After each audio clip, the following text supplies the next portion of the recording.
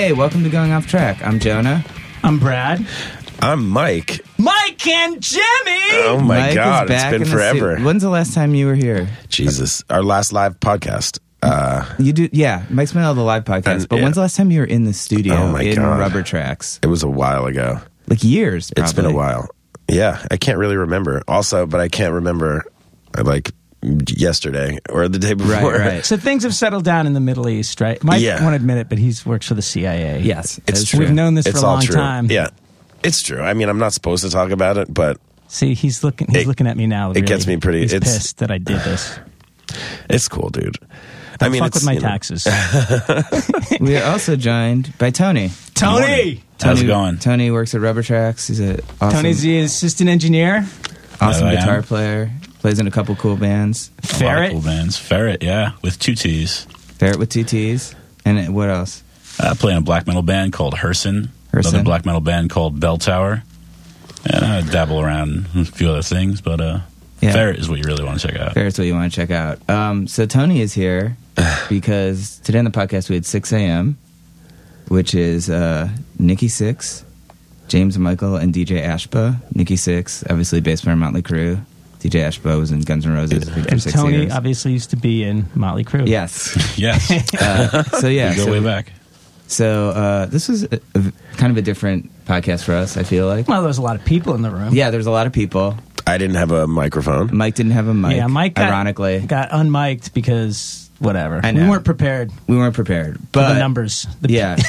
Well, yeah, I feel like normally, there's like 2 people, and like normally I'm like begging people to do this with me, and like this time it's like It was an overload. Yeah. I feel like I'm loud enough, though. I'm kind of loud, and Yeah, he'll be fine. Yeah, but they have a new record coming out in April that is called Prayers for the Damned, April 29th. And we talked about the band. We talked a little about snack foods, snacks, Beet juice in your poo. Yeah, it quickly turned. We talked about it was goofy, but we talked about some serious stuff too. We talked about the attacks in France and how they sort of dealt with that, and sort of I think they're all pretty sober now. Writing music, which was great. Like, their approach to songwriting. Yeah, so I don't know why I'm just recapping what I don't know. Let's talk to Tony. Yeah, let's talk to Tony. Tony, you'll listen to 6 a.m. for a while. Let's talk to Tony. When's the next Ferret show? We actually just played our last show 2 weeks ago, but the next show is going to be in June when we release our album. Dude, watch for it. Ferret. Watch for it. What's the name of the album? In Through the Outdoor. Dude, we all know about that. Yeah. How much shredding is on it? There's a fair amount of shredding. Yeah? Fair amount? I dabble in and out, Yeah. Who are some of your favorite guitar players? Oh, my favorite guitar players. Wow, that's a tough question. I mean, you don't have to say, like... I mean, I don't want to list myself as number one. You can list me and Mike. Because, Jonah, we shred. Or, everybody in this room, It's pretty true. much. It is true. We're your top 3? Top 4. Yeah. That's pretty awesome. My top guitar players are like more noodly guys. You like, I like Joe Satriani? I like Jay Mascis. I love Mascis. I think he's incredible. Doug Marsh, Andy Cohen from Silkworm, the kind of guys that do this weird. Yeah, Mascis is definitely one of the most unique guitar players, I think. He's amazing. Mike, what the fuck have you been up to? Dude, working, just making lots of bad reality television. Yeah, Mike's working reality TV. I've been doing some stuff for MTV, which has actually been really fun. I just like that whole gang over there, so it's actually been a really good thing. They put me in charge of doing the reunions for a show called The Challenge, which is awesome. Yeah, where's it shoot? Right in Times Square. Right. Oh, in the, really? Yeah. Were you traveling for something though? At one point, probably at some point. Yeah, I was doing the Moonshiners thing for a while. Right. I did that. That was fun. How's your band? Oh my God, the How's Clams. The Clamor? They're good. We're gonna be back. We just again we want to finish doing that country record that we started doing here. Right. We want to sort of like take it to the next level. Is it going to be like the Guns N' Roses album? Is it going to take? It's going to be we're actually calling it Chinese Democracy. It's going to be, and it's all, it's just going to be. Because you guys, you recorded here like. It is going to be country. 2 or 3 years. It's going to be country versions of all of the Chinese Democracy tunes. You know what's so weird about Chinese Democracy? I totally forgot about this. No, nothing's weird about it. They were selling it after it had been out for a while. They were selling it at Best Buy new for like 99 cents. Yeah. And you can like reserve stuff online. So I bought it for 99 cents and went to the Best Buy at Union Square and picked it up. And I had like, and then I put it on and I was like, why did I buy this? Like, it was so cheap that I was like, I have to buy it. And then I was like listening to it and I was like, I don't know. It's so weird. I like went online. I like did all this work. I like made a special trip out there. I actually still haven't really listened to the whole record. Man. But you can borrow it on vinyl if you want. Yeah, thanks, dude. I bought it the day of. Yeah. And you know how usually when something comes out, like that's a big thing, like the new iPhone, you expect like a line out the door. Right. So I got there like a half hour before Best Buy opened. And there were like 2 other dudes there waiting for the store to open. And I'm like, oh, well. You know. You're like, I guess we're best friends now. Yeah. I actually bought 3 copies of the album that day. What do you think of the album? I like it. There's certain songs in there that are pretty terrible. To be honest, I like the song Chinese Democracy. I don't want to like it. And then I think Robin Fink played on that. I'm pretty sure. And Buckethead, right? Yeah. They all played on that. Buckethead was on a bunch of it, yeah. There's like 14 guitar players on that track alone, I think. The weirdest thing to me is the fucking... The lead singer? No, the drawing blank. The dude from The Replacements. Tommy Stinson. Yeah, that is the weirdest. Yeah, it's a weird matchup. Yeah. I had a ton of Axl questions, but I just figured it wasn't the right time to bring these up at this, on this podcast. DJ just got fired. Yeah. I was going to say it wouldn't have been a good time. Also, by the way, I would have loved to hear like how fucking crazy stuff got. Yeah. Probably has a contract that he can't talk about it, knowing Axl. Yeah. Yeah, probably.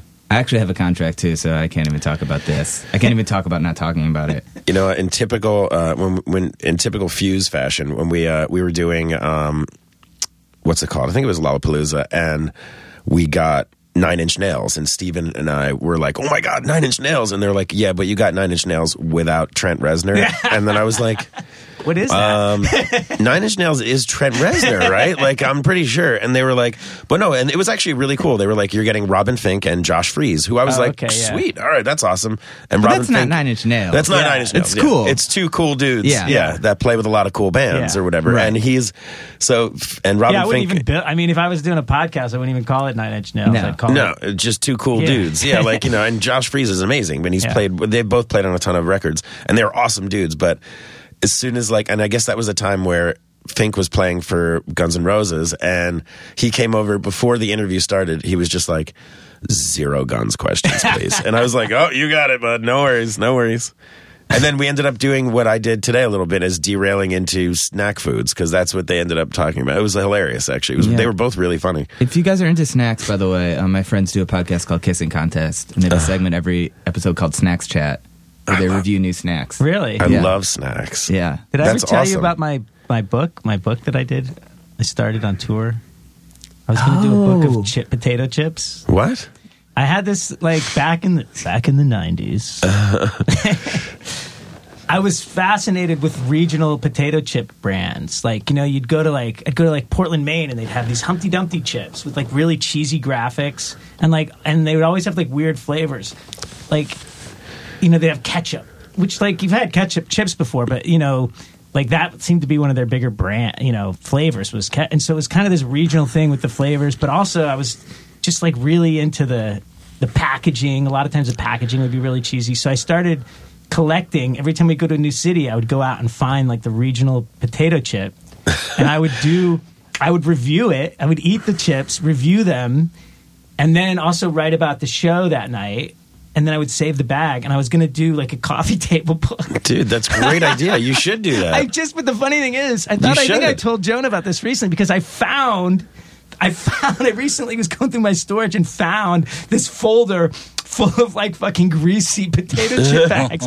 They were literally 20 years old. Dude, that's kind of awesome, though. I would love to see like the graphics of Humpty Dumpty chips and shit like that. That's actually a really funny idea. Thank you. That's really Your cool. wife's going to make you throw them away. Yeah, now they're gone. No, this is like my art. Like, Brad, those are old potato chip bags. Like, we live in New York City. Yeah, you're not. They're just so greasy and like full of chemicals that the roaches don't even go for them. It's weird, God. too. Like, I was going through my parents' stuff, and I found some baseball card packs with, like, the gum in it from, like, 1987. Is it hard as a rock? Yeah. It just like disintegrates almost Yeah, now, but I was like, I wonder if I would get sick if I ate this, or if... I think it would just like Gum, disintegrate. Yeah. There's like nothing in it. Yeah. I found my old Garbage Pail Kids. Remember those? I had course, those. man. Yeah, I found them at my parents' house. I wonder if they're worth stuff. I actually had a box of these, like, rock cards that I'm sure there actually probably was a Nikki Sixx card. Probably, It was like yeah. the Scorpions. They're like baseball cards? Yeah, but they would have And they like give the you stats on the back. Yeah, Yep. yeah. And I had like a whole like remember 30 those. packs of them. That's amazing. I also had the WWF cards. Oh, of course. Yeah. Like the each wrestler with like, and they had their stats on the back. Mm-hmm. Yeah, I found like a George the Animal Steel. Remember that dude? He used to eat Yeah, the dude. turnbuckles. He used to turnbuckle. Yeah, Yeah. man. That guy was awesome. He was not in shape. A lot of wrestlers were not. They did not have Jeez, to be I in don't shape. know why, because Back there's in- so much athleticism to it. Don't get me Yeah. started. It's because he ate too many turnbuckles. That'll happen. I was thinking of trying to segue from eating turnbuckles to eating riffs. Yeah, so Some tasty tunes. anyways, We'll just flow into this podcast. yeah, let's just ease into 6 a.m.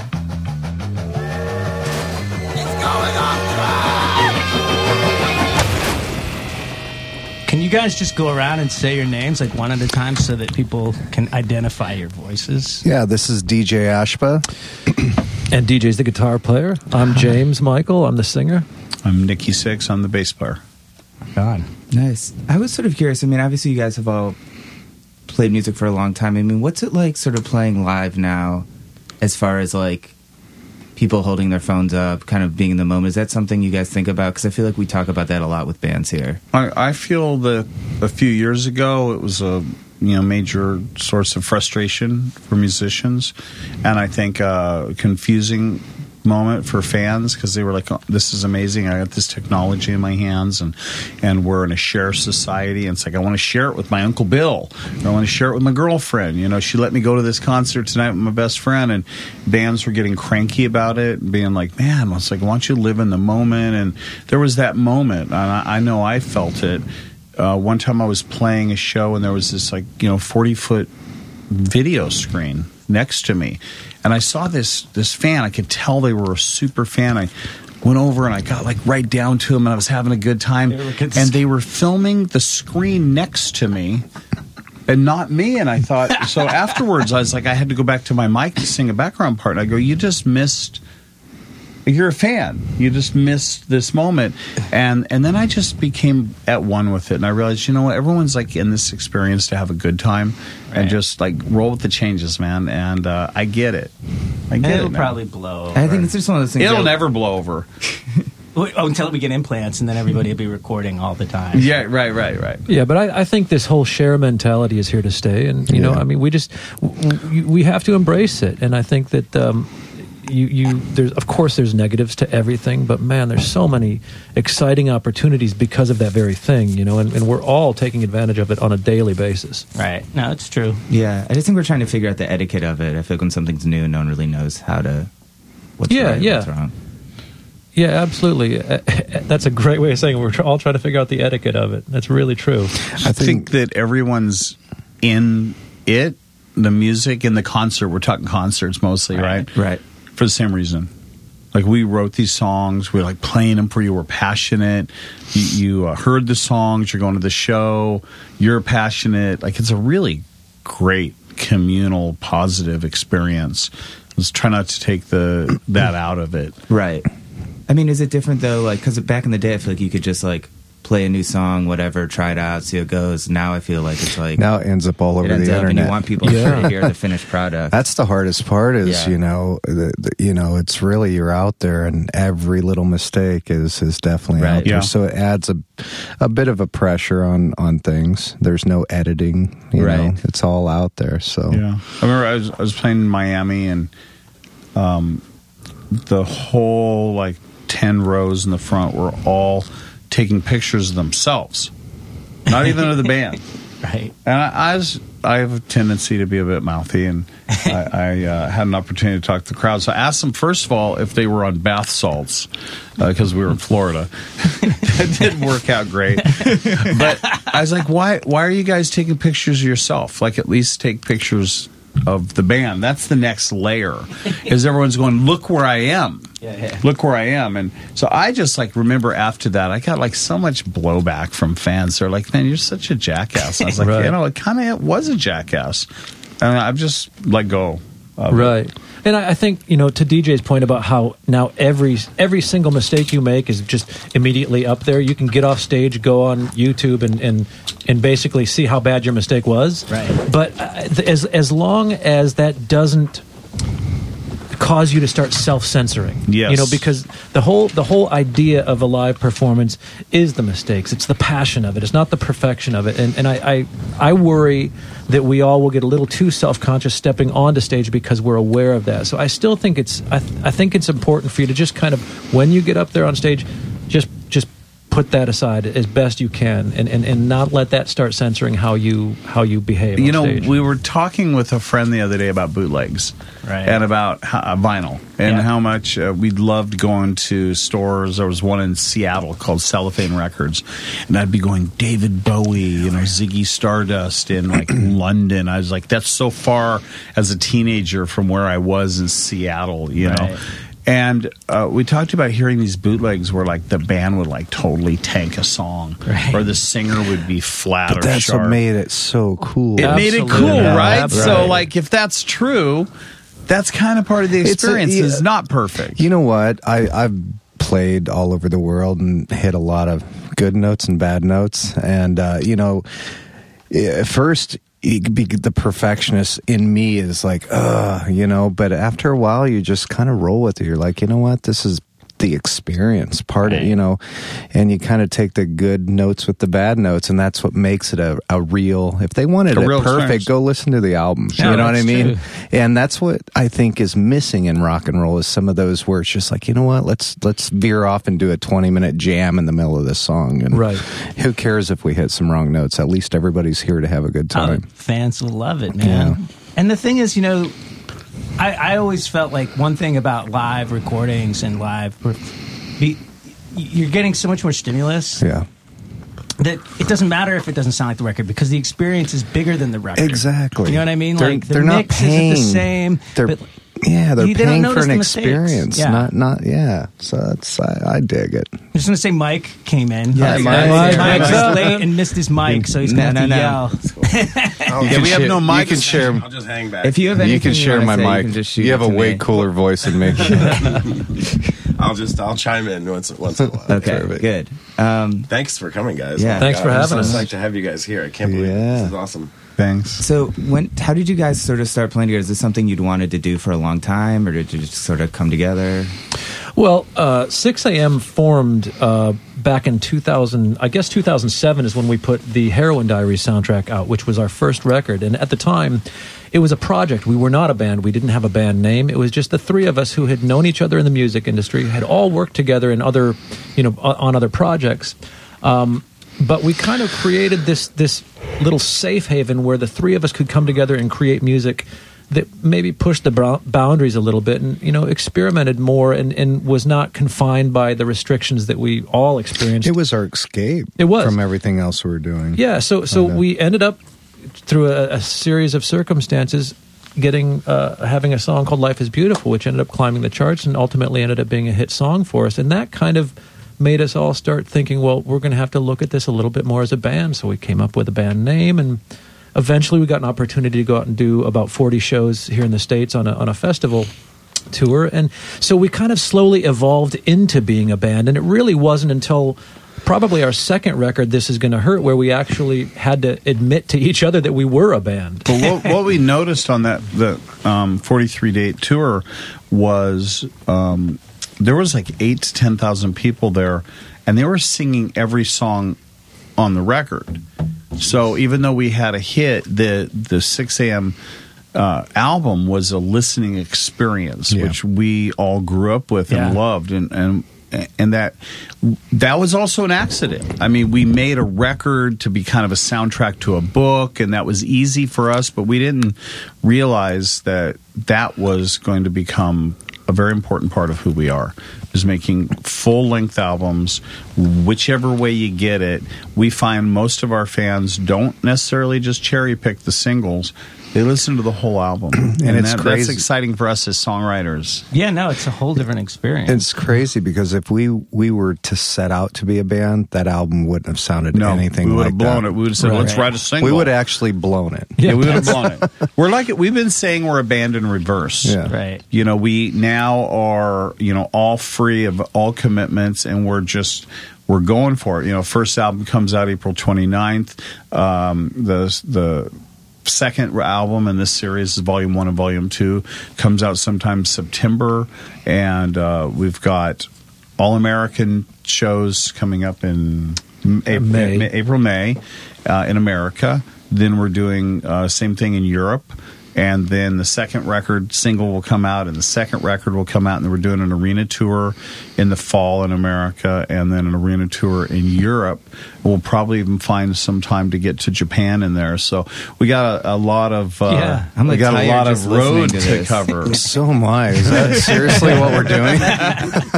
Huh?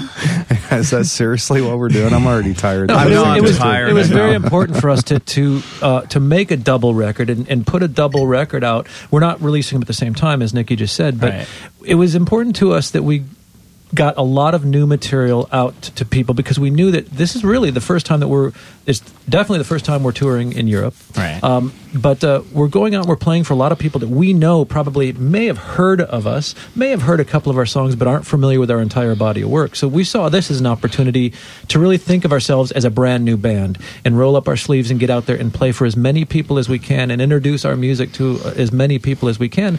Then we hope that they will, go back and discover the Heroin Diaries soundtrack and This Is Gonna Hurt and Modern Vintage, which was our third studio album.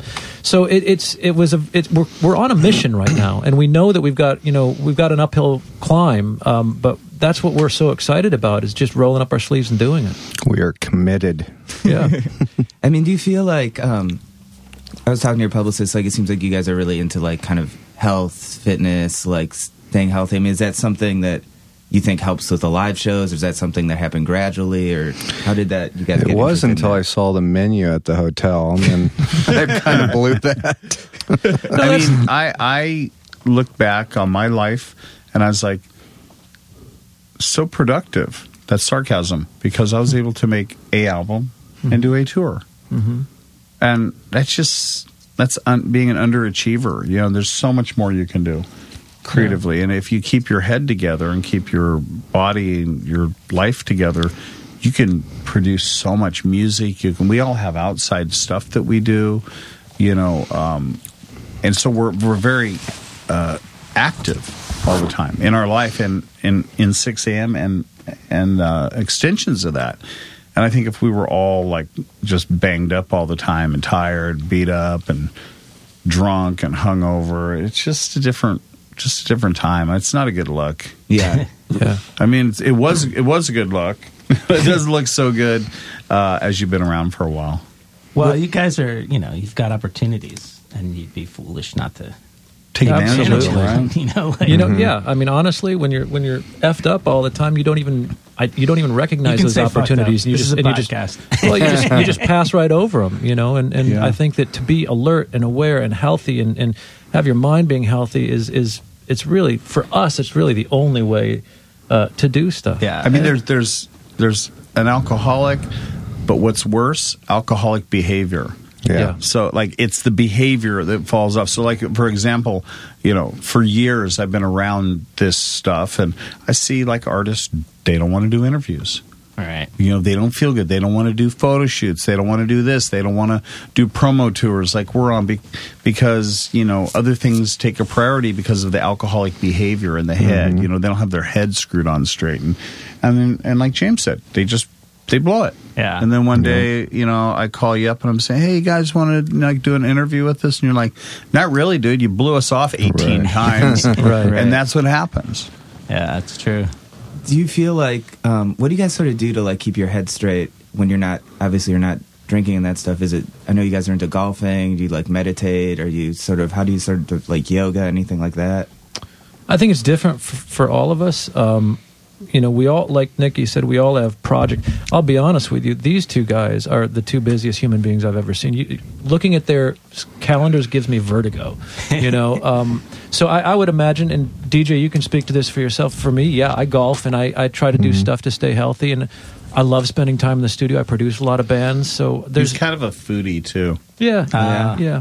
Nice. That's a good road habit. Yeah. I was a foodie and I got fat. But the problem is it was Cheetos. Right. Yeah, I don't think that qualifies as a foodie. Oh, okay. You were a trash foodie. Oh, trash foodie. I've been You there. guys brought that up because I'm pretty disgusting lately. So I was like, recently I've been on a sort of a food downward spiral. You know when that happens and you start like Yeah, and you wake up and go, oh, just what happened? Well, it's like because again, you know, you like I looked at myself in the mirror the other morning and I was like, oh, dude, you know, like you have those where you're like, Yeah. I had used that to this be- morning. Jeez, I used to know. be in shape, and so anyway, I recently started seeing this girl, and for Valentine's Day, we actually got Taco Bell for the like. We were like, she's like, "What do you want?" And I was like, "What do you want to do?" And she's like, I really would love Taco Bell. And I was like, you're amazing. So then we started talking about Taco fast Bell food. sex is the best. It was incredible. It was pretty amazing. But so Milder spices, though. That's the thing. so my question to you guys is like, what if you could just go off the deep end, like gross, like fast food? What would you guys like? What direction would you go? Oh man, I would probably snort a Big Mac. I actually, I had a habit of doing what I would do again, and that would be I'd buy a bag of Doritos, a stick of salami, probably a 12-pack of IPA beer, and I literally will sit in bed and take a Dorito on the top, a Dorito on the bottom, and a little slice of salami, make a sandwich, and just eat that shit until I was completely gone. That's so funny. And then I'll just be up all night with heartburn. Yeah. What I like to do is get the family size bag of Cheetos, crunchy by the way, not the puffy ones. And then my wife is so disgusted. I'll have my reading glasses on and the computer, and I'll put the Cheetos on my chest because it's too much work and it's too loud to reach into the bag. So I put them on my chest, and then what happens? I fall asleep. Glasses are on, mouth is open, Cheetos on chest. So I don't get laid, and I'm trying to work on it. That's amazing. I was actually I pulled one of those Cheeto moves once, and then had to fly somewhere like I don't know South America or something. And went on stage, was still wearing the same shirt. No and powder? The orange powder? Oh, yeah. She like Awesome. she saw I a can't picture of me. eat She those. goes, "You're still in the same clothes you were in 3 nights ago." I can't. I have the worst like memories of orange Cheetos because it was when I was like 16, I think, and I woke up. It was when I first got wasted, I think, really wasted. And I woke up puking in my sleep, and I had orange shit all stuck. Oh, yeah. And ever since then, I cannot even look at them to this day. Yeah. You know, they say that all people look at their shit. I heard that. Yeah, of course. Did you know that? Afterwards? It's your first Do you? product. Yeah. It's Do your you? first product. James has a problem with. What do you mean? Look at your Do shit? you look? No, God. You no. have to look. Oh, I totally look. I want to make sure dude. something's You don't going wanna on see blood in inside there. that I don't know make sure about. something Yeah, didn't no fall kidding. at my Although- age. Like, what if something fell out? I mean, oh, there's a liver. I did Well, I mainly look because I've been missing this ring, and I've been looking for it everywhere. I freaked out the other day. I went to this fresh pressed juice place and got beet juice. Beet juice. And I swear to God, about probably a week ago, I frantically Googled blood in your urine because I thought that I took a piss after drinking that, and it was bright red. Yeah, really? I've never seen anything like it. Cool. That I'm happened gonna the do first that time just I for fun. had a beet juice. Oh my God. And I took a dump, and it was like that. And Nice. I was positive I was dying for sure. Yeah. Like, That's the best part about taking vitamins, talking about being healthy. It's like that yellow stream. You're like, I'm healthy. Yeah. Someone's like, no, it means you're taking too many vitamins. So we don't really know what we're doing. there's something about What happened to this interview? It was so great. This is just where we're supposed to just go. went to shit. God. This is Really, generally how it works We don't out. like you. This is what happens. I'm sorry. I mean, obviously you guys are so busy. I mean, do you feel like do you like have a sense of accomplishment doing stuff, or do you always sort of feel like, oh, I could have done more? I think, honestly, I think you have to congratulate yourself. I think you've got to have little successes every creative project you do. I don't know. I think that it's important to not beat yourself up. You got to too smell much. the roses. Yeah, absolutely. I think I'm the worst at that. It's You're pretty hard on yourself. I don't really enjoy. I'm always like, how could I have done it better? And Right. I'm always thinking about the next thing I want to achieve. And my sister always gets mad. She's like, you need to stop for a second and just realize you've done a couple cool things. And Like I do a thing, and I do a radio show, and you know how much time that takes and brain power and stuff. And I get home, and when I do have a day where I don't have to do anything else, I get home about 5 o'clock, and I take my dogs for like a mile walk. And talk about leveling the playing field. Yeah. Like, I don't care if you're like Obama or like a crypt. If you're like the most busy like CEO guy, or like you just work like a day job, you just get home and you spend time with your dogs, and it's like it levels me out. It calms me down. My wife always tells me, take the dogs for a walk, because you come home and you're like, you're in that place where it's like just going. And you need something to unplug. It's probably good for. I mean, it's meditation is what it is. It's a form of meditation, and it's probably good for your thought process too. I would imagine, And for your creativity. being married does that, though. It's made me slow down and kind of enjoy life. And my wife makes me take breaks and vacations I normally would never do. Right. So that's kind of cool, I guess. When you guys are writing like a 6 a.m. song, do you guys do you sit down and be like, all right, I'm going to try to write a riff, or are you just kind of like sitting around the couch? Usually like, it always happens by mistake. Yeah. We sit in a circle and someone has an idea. We do have to be disciplined about it, because up until now we've had finding time for the three of us to be together and create has been difficult because of all of our schedules. So there is a level of discipline about it, but that's always that fine line that you walk when you're in the creative world. You have to be productive, but you can't feel so regimented that you feel like you're working on a schedule. So it's a fine balance, and I think typically speaking, the first thing that we always do first off, it's very important that when we create music, we are all together. We're not this band that sends files back and forth Right. and phones it in, basically. That's very important to us, because number one, I think at the core of this band, 6 a.m., is the friendship, and that's always the most important thing. I always say that 6 a.m. music is a byproduct of a great friendship that we've created over the last 10 years now. But, more specifically, the creative process for us typically will start from either a guitar idea that DJ had, or a piano idea, or something that I've had, or a lyric or a title that Nikki had. And so we always will find our way to that creative zone, but usually it comes from, like DJ said, something that wasn't necessarily intended to be the starting point, but it becomes the starting point. Gotcha. That makes sense. And yes is kind of always the answer. If someone starts something, it's like, hey, what's that? Oh, I got an idea. Okay. Oh, I got another idea. Okay. And it just keeps going. And then if it's not good, it reveals itself. Right. Yeah, I always found that when you're working with other people, you got to work on the idea until the original person who came up with it was like, you know what? Yeah, that sucks. That's right. And we do that all the time. Let them do it. It's very magical. We all leave our egos outside the door, and we all pick up acoustics and notepads, and it's there's no stupid idea. We try everything, and I think that's half the magic of it. So we've come up with such interesting stuff is because if we were to just go by formula, we probably would shut ourselves down.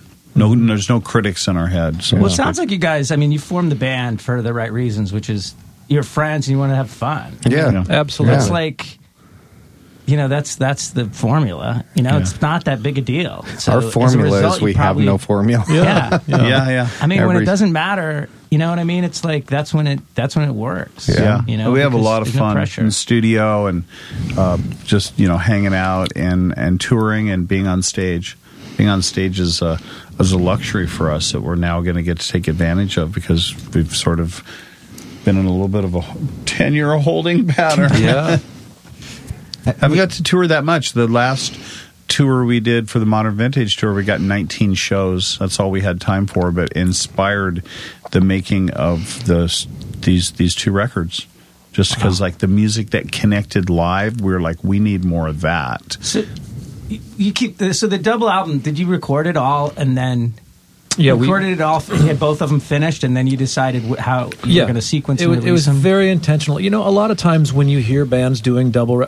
I think over the last 25, 30 years, double albums have gotten a very bad reputation. And quite honestly, a lot of times it's a well-deserved bad reputation. Yeah. A lot of times a band will go into the studio, they'll come up with one album worth of good material, and they'll have a few extra songs, and they say, well, if we polish these up and add a few more, we'll have a double album. And then that's what it feels like. You kind of... By the end, you just feel like you're getting the leftovers. By and the track scraps. 13, you're like, okay, I'm kind of done. You never make it to the last track. But we knew it was important to get a lot of new music to our fans, but we also knew that it was important to have the quality be the utmost, important element to this. And so we actually intentionally sat down and said, we're going to need 28 songs. And we started to develop a story that could be spread out through both albums. Right. So it was quite a process, and I think that one of the biggest challenges was to make sure that the quality stayed extremely high and lived up to our standards as 6 a.m. We basically didn't set out so much to make a double album. We set out to make two individual albums that complemented each other, right? If that makes sense. No, it's cool. The thing I like about it is that if you get the first album and you like it, then you're going to like the second. Yeah, right. And you get to know that record. Yeah, like instead of dumping 22 songs on you, we're busy. Exactly, life's busy. Like when you get a chance to listen to that many songs, and plus there's other bands you're listening to and other stuff you're doing in your life, so get to absorb these over a few months and pick your favorites or ones that connect with you, and then like a little later down the road, we're going to give you another 11 or whatever. Another thing that's unique about this double album is that DJ actually designed the artwork, the album covers for both of them. and just like the music, that really once you hear both, there's going to be a whole other level of messaging that reveals itself. Once you hear both albums, but it's backwards. the same thing. It's the same thing with the artwork. Exactly, it's the same thing with the artwork. The two album covers stand alone and tell a story in and of themselves. But when you actually physically take the two album covers and put them together, it completes a picture. Nice. Everything about this was very well thought out and pre-planned, and we couldn't be more proud of it. Yeah, that's awesome. It seems like you guys have a really kind of old school approach. I do feel like so many bands now do like co-writes with people. They'll bring in all these like other songwriters. What do you guys sort of think about, I guess, like pop music, or sort of how 6 a.m. kind of fits, or sort of how things have changed, I guess? That's a good question. I think that the pop music world is a very different world. I actually do quite a bit of writing in the pop world and have had some hits in the pop world as well. So I'm familiar with that type of co-writing experience. There's nothing wrong with it, but it is the polar opposite of what we in 6 a.m. do. It's on a clock, right? Yeah, it can be. Yeah. And sometimes you'll end up with, and the Grammy goes to, and there's like 20 songwriters, it can be that kind of thing. But the goal is still the same, no matter where you fall, what genre you fall in. The goal is to reach people and communicate with people on a level that matters to you and to them. So however you can get there, I have no problem with it. If it takes 20 people to write a song, fine, as long as the song is honest, as long as the song is good, and as long as it means something and matters to people. For us, as we said earlier, 6 a.m. is it's this place that we've created that the three of us can express ourselves and support each other and push each other. So, and it's not to say that we haven't occasionally brought in some other writers to write with us, very, very occasionally, but it wasn't because we were trying to write a hit song. No, we were just like, we had a connection, jamming, whatever. You know, and it'll probably happen again in the future. But, you know, right now, none of these songs it was just the three of us. Mm-hmm. That's cool. I mean, did you experiment a lot with sounds? Because, like, Nikki, for example, I'd imagine, like, you have a bass tone pretty dialed in. What you've done, I mean, do you mess with that, or do you sort of... Well, we did experiment a lot with a pedal called the Ass Master. Okay. And exactly is that. That's what it does to your bass sound. Okay. Which was fantastic. We started using it just kind of like, I guess, to maybe inspire a weird idea. You know, sometimes when bass is all distorted or something, it's just like creates a different ambience. And then James like fell in love with it. I ended up losing my Ass Master to James. It's now at his studio. Well, you know, I mean, that actually speaks to a bigger picture here. Because I produced and mixed the records, and it was very important on these new records, especially that the personalities of the three of us came through. I think that you know, sometimes that gets lost in the presentation and the production. But there's three such strong personalities in this band. DJ is not only a phenomenal guitar player, but he has a sound and a tone and a touch that is just that I've never heard before from anyone else, and so it was really important to showcase that and highlight that every chance you got. And same thing with Nikki. Obviously, you know, we know Nikki's reputation, we know his style of playing, and yes, he does have a tone, and I think that it was important to bring that grind and that aggressive personality into these songs, because when people are listening to this, I want them, as they're hearing it, to be able to get a sense of the... I want them to be able to see each of these musicians playing. That's what these albums sound like. We did something really interesting on this album that we hadn't done ever, and that was every rhythm track we would actually, to the whammy pedal down, an entire octave and replay. Yeah. It's pretty trippy. It was neat. You know, I mean, so we did... We have all these layers. Yeah, that's a good... Yeah. So instead of tuning the guitar down to where the strings are flubbing, it's like we played, and you know, our standard tuning, but then we just dropped it with the whammy and replayed it. So it has this really unique, cool tone to it. Yeah, so there was a lot of processes and methods that we created that I think that we will continue to do as we continue making records. I think that this record in particular was a real discovery for us, where we finally kind of feel like we dialed in the best way for each of us to express ourselves, and me vocally too. I figured things out on the vocal chain that I had never done before. It's your best vocals to date. Absolutely. We always thought your vocals were, you know, beyond the standard, and I just think James has been working so hard over the last few years, like just really pushing himself and stretching himself, and you know, you're always taking lessons. I mean, you can sing like James and you're taking lessons. That's so inspirational, and it actually got me going, you know, I'm going to start taking bass lessons. And I started taking bass lessons online. So it's like, you know, he was just like, he got even more confidence, and it came across live. And not only is his vocals just always incredible, but the production of this album is my favorite. Like, it sound, the way he's mixing, the separation is just awesome. The separation is insane. Amazing. You put on headphones and it's like 3D. That's the trick. It is a headphone album. I got to tell you, you can put the album on your speakers and crank it up and just be like, this is fantastic sounding. But if you take a second and put the headphones on, it's a different experience. There's a whole other experience happening there. So I think that's the stuff, or you just produce? You do. Yeah, I do. And I think that for all three of us, you know, I think the reason that our albums continue to sound so aggressive and so hungry, for lack of a better way to describe them, is because none of us are resting on our laurels. None of us have become complacent in this. I think, like Nikki just said, taking bass lessons. I mean, this is Nikki Sixx, iconic bass player. He's taking bass lessons. I think from a 22-year-old, right? But there's something. Smack that kid. There's something. There is something to that. We have not lost that hunger. I have felt, even though I love how all of our records have sounded up until now, and I've mixed all of them, I have felt like, so many times I've let my bandmates down because I don't feel like I've quite captured what is so special and unique about them. Well, it's got to be hard to how can you capture us when we're always, it's a moving target as a producer? Well, I think that I think it is that is a constant challenge. But I feel like on this new record, I feel like we've gotten the closest that we ever have, both performance wise and production wise. So what a perfect time and what a perfect album to introduce people to 6 a.m. music that haven't heard it, and then they can go back and discover the old records. But I think this is a great starting point, and that's why I'm so excited that we're getting out this summer and we're playing a bunch of festivals to a lot of people who most likely have maybe heard the name 6 a.m.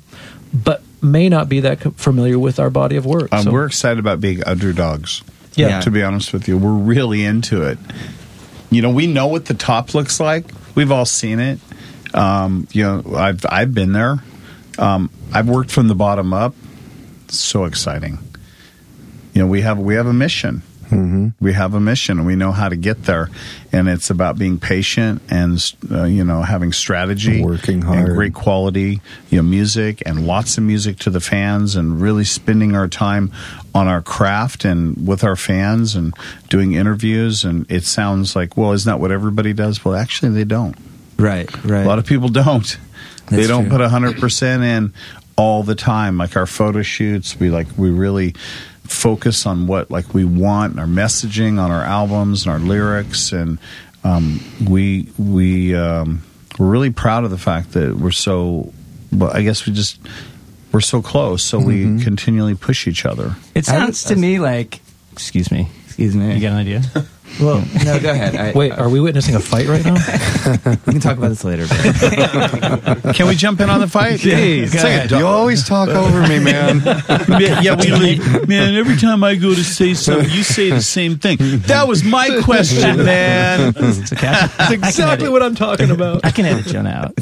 That's true. He can edit. I don't know how. So this is maybe a little bit of a non sequitur, but I was curious how you guys reacted to these sort of the attacks in Paris with Eagles of Death Metal, what happened to Dimebag. I mean, as musicians who play big shows like that, I mean, is that in the back of your head? How did you guys sort of cope with that, I guess?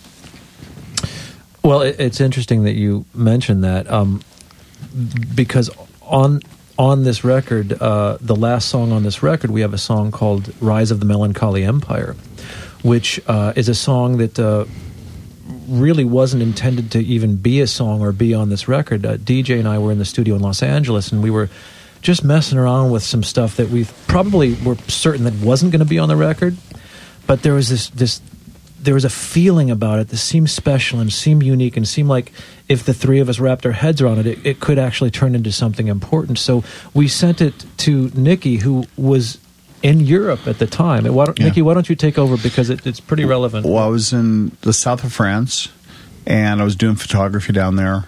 Did a show in Monaco and left. We were supposed to have played in Paris the night we played in Monaco.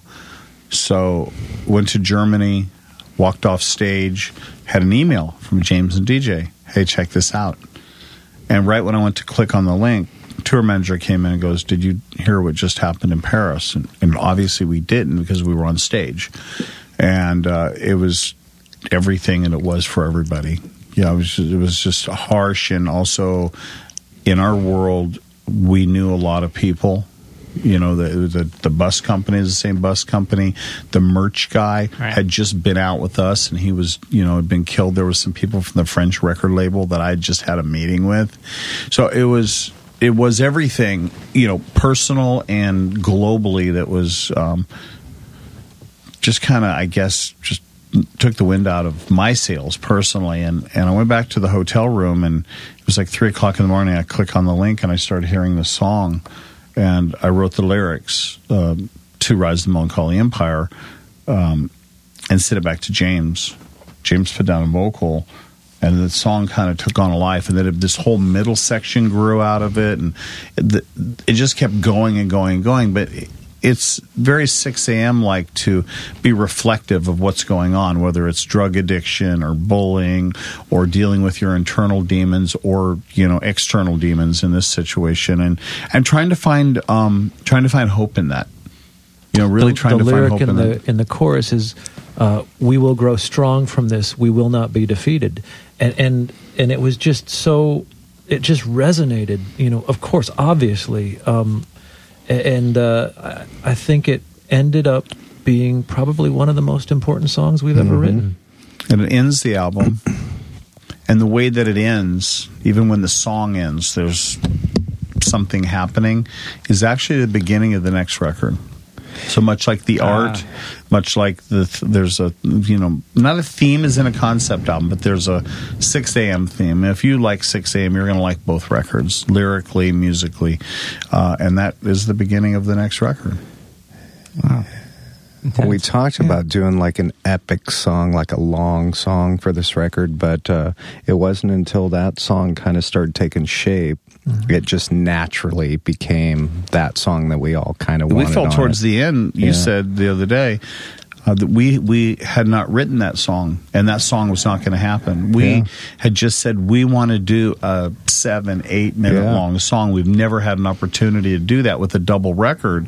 We can stretch out, but it just... towards the end, we're like, it's just not going to happen. Maybe it'll on happen record, on the next record. And that, then it happened magically, which is cool. It's cool. It's intense. Yeah. back to actually your songwriting.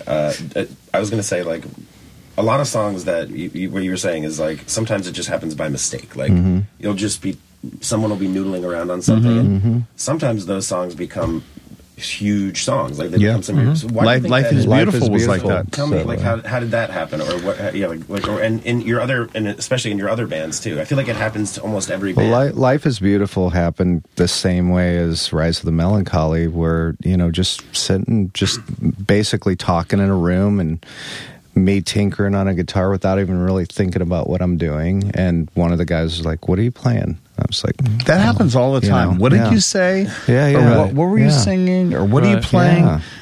And it's because yes is the answer. That could be the spark of a great song. You know, so it's kind of neat. Nikki, have you had any thoughts about? Obviously, you've written a book. I mean, have you thought about writing a follow-up? Is writing something you do on your own just for fun? Writing is something I do. I'm working on a few book ideas. None of them are, autobiographies. I'm not really, that's not my thing right now. I think I've kind of, gone that way. And I'm working on some other stuff. Creativity is about just moving forward and continuing stuff. So yeah, it's something I'm excited about doing. I'm in love with words. Yeah. Oh yeah. Yeah.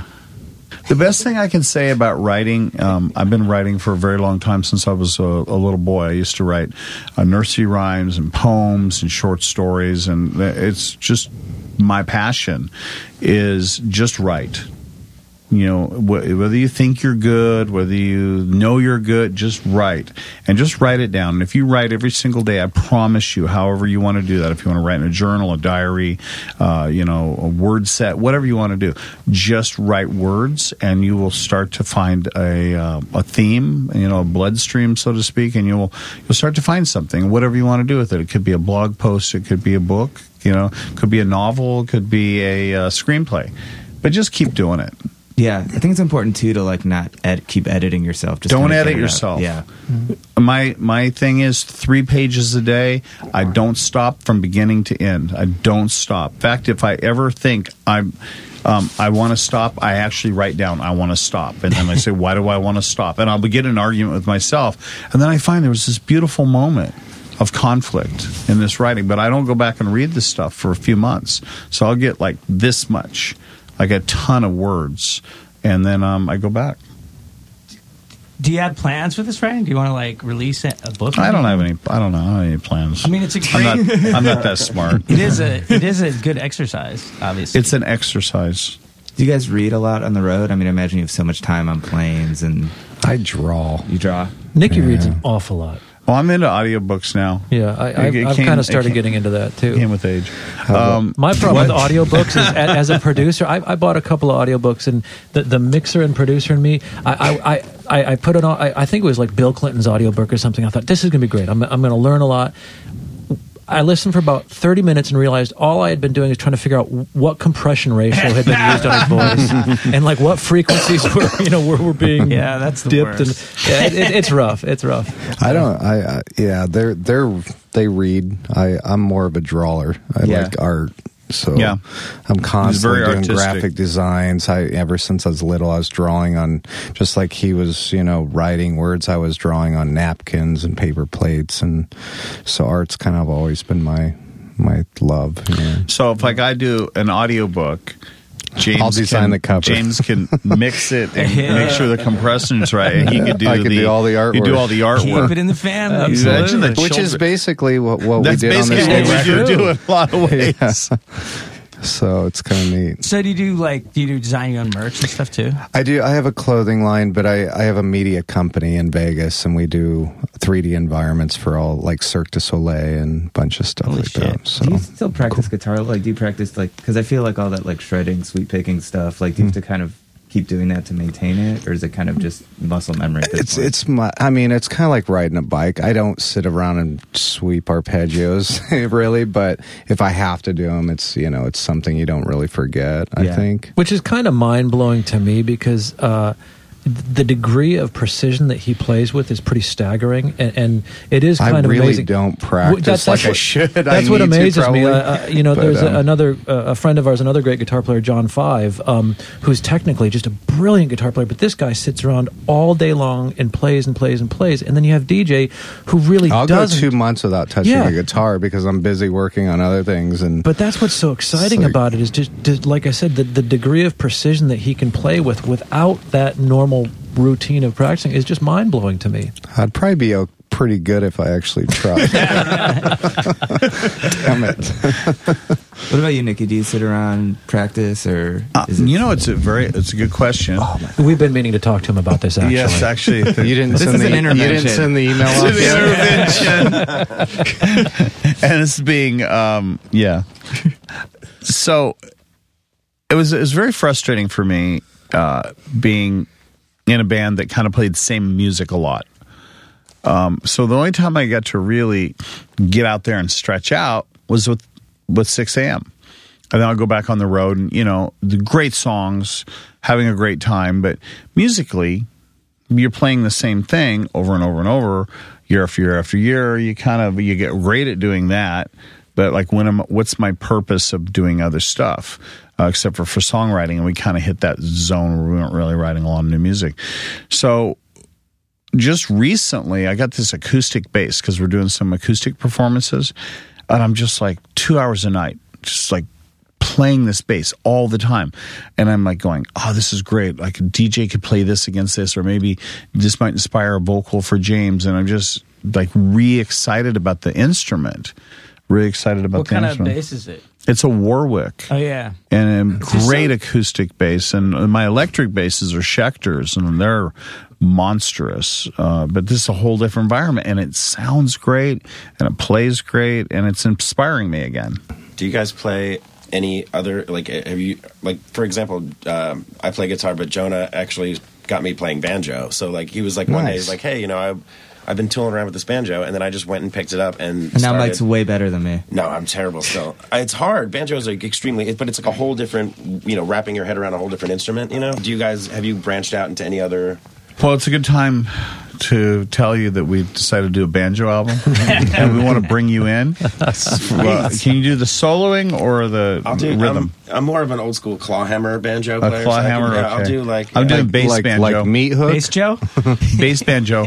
Yeah. Is there such a thing? Bass Joe. No, but I'll do. Okay. I'll detune. I could like detune. No, that's me. Acoustic bass banjo. Acoustic bass banjo. I like it. So that's It's a new instrument. That could be the next 6 a.m. record, maybe. We're gonna grow beards and do man buns. Can we wear suspenders? Super tight pants to go all the way Dusty down hats. here with no socks, and some kind of like some kind of a footwear. Okay, never mind. That's a good name for the band. It could be like Beards and man buns. Yeah. Or you could do like Definitely. a secret show where no one will know it's you. It'll just be man buns playing. Man buns.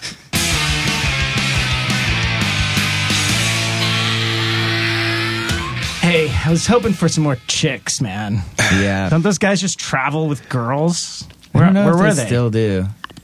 No, Yeah. dude, they're like all married and I stuff. know, but Yeah. still, like, just for looks. Yeah, they do. I remember when I was 13, I had this fantasy, like all 13-year-old boys, that I was going to be a rock star and have giant piles of Marshall amps. But I was determined that when that happened, that I was going to hire an army of Amazon women, like hot, blonde, like women to be my roadies and guitar techs. No matter how good they were, they would be the ones that would carry all my shit. That's pretty awesome. Did you ever do that with the Goops? I carried my own gear. But you are dressed like a woman when Yes, you did it. Did. Yeah, I've pretty much always carried my own gear. When we played House of Blues in Atlantic City once, and they had like loaders. That No, was I mean, cool. we did get to the point where we had a small crew, and it was I gotta say, we never moved up to like a bus. Yeah. You know, we probably could have at one point, but we wanted to save money. But getting a crew, like not having to break down, it was like, it's like going from like, it's the changeover when you're in a band, and it's going from like, it's almost as good as going from sleeping on floors to like getting hotel Yeah. rooms every night. Yeah. Is going from like having to break your own gear down to like getting off stage and talking to the fans and fucking selling merch or whatever and not touching that shit. It's Yeah. pretty epic. So, Yeah. but they were I've been in they were lots of schlubby dudes. They weren't hot blonde Amazons. I've been in lots of bands where we don't have roadies and people don't break down the equipment either. yeah. Yeah, those are called drummers. Or lead singers. Yeah. All those guys. Anyway, fuck 'em. Anyways. We tried so hard to bring in some negativity into this fucking I know. podcast. Those these guys weren't having They're it. pretty positive. I brought up some really depressing shit. But that's just where I'm at. Yeah. Probably for the best for them. Tony, anything you like to say about Nikki Sixx or before? Yeah, how was it meeting Nikki for you? It was good. I mean, I'm not really one to get starstruck, but this is definitely. You got a pick, right? Yes. Of course, Picture? yeah. I made sure Tony got a picture. Good. Oh, I thought you meant, did you get a guitar pick? Yeah, I was should've like, I got didn't that, get too. one. Does he play with his fingers or does he play with a pick? He has used to a play with pick. a pick. Yeah. All right. There's no way he plays with his fingers. Hey, man. He was a real bass player. But yeah, thanks to 6 a.m. for coming by. Check out their album when it comes out in late April. Maybe check out their first album first, since like they keep talking about how they kind of run together. Yeah, check out their first album too, Brad. Yeah. They were great dudes, man. They were really, really nice. Yeah, they really were very all nice. great vibe. Very Yeah. gracious. Yeah. No rock star posing there. No, Zero. No, none of it. Very down to earth. Also down to earth is us. So if you want to support us, go to Going Keep Off us down Track. to earth. Keep us down to earth. Keep our egos in check. Donate $1. We will not inflate our egos at all. GoingOffTrack.com, or you can just leave us a nice review on iTunes. We've been getting some nice reviews, some nice emails. Keep that up. Also, I'm on.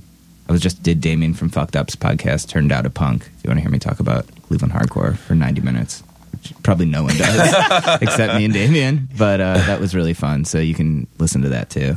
I think that's pretty much it. Hey, I'm happy. Yeah, I Tony? miss you guys. Yeah. I miss being here, We man. miss you too, Mike. Yeah, I love Hopefully, it. maybe we'll be seeing some more. Yeah, Maybe I we would can love get to. maybe we can get MTV to pick up our reality TV show. Yeah, Yeah, the Off Track podcast show. yeah, that'd be a very exciting And then show. Mike could come and star and film and I'll pitch it. be here, pitch it, and say, look, I'll come along and. I actually think this would be a great idea, especially this place would be a great idea for a show. It was talked about. Yeah. Early on. It'd be Well, just 'cause- funny because I feel like I would be in it a lot, but I'd be like Jonah doesn't work here. Like, I think whenever we have a band on, they're like, this place is so cool. Thanks for giving back. I'm like, yeah, it's like, sort of like, I'm just a selfless guy. Like, in reality, I'm just like mooching off you guys. Like, so, thanks for having me, guys. Hey, thanks you for being here. Of course. All right. We will be back with another podcast next week. Bye.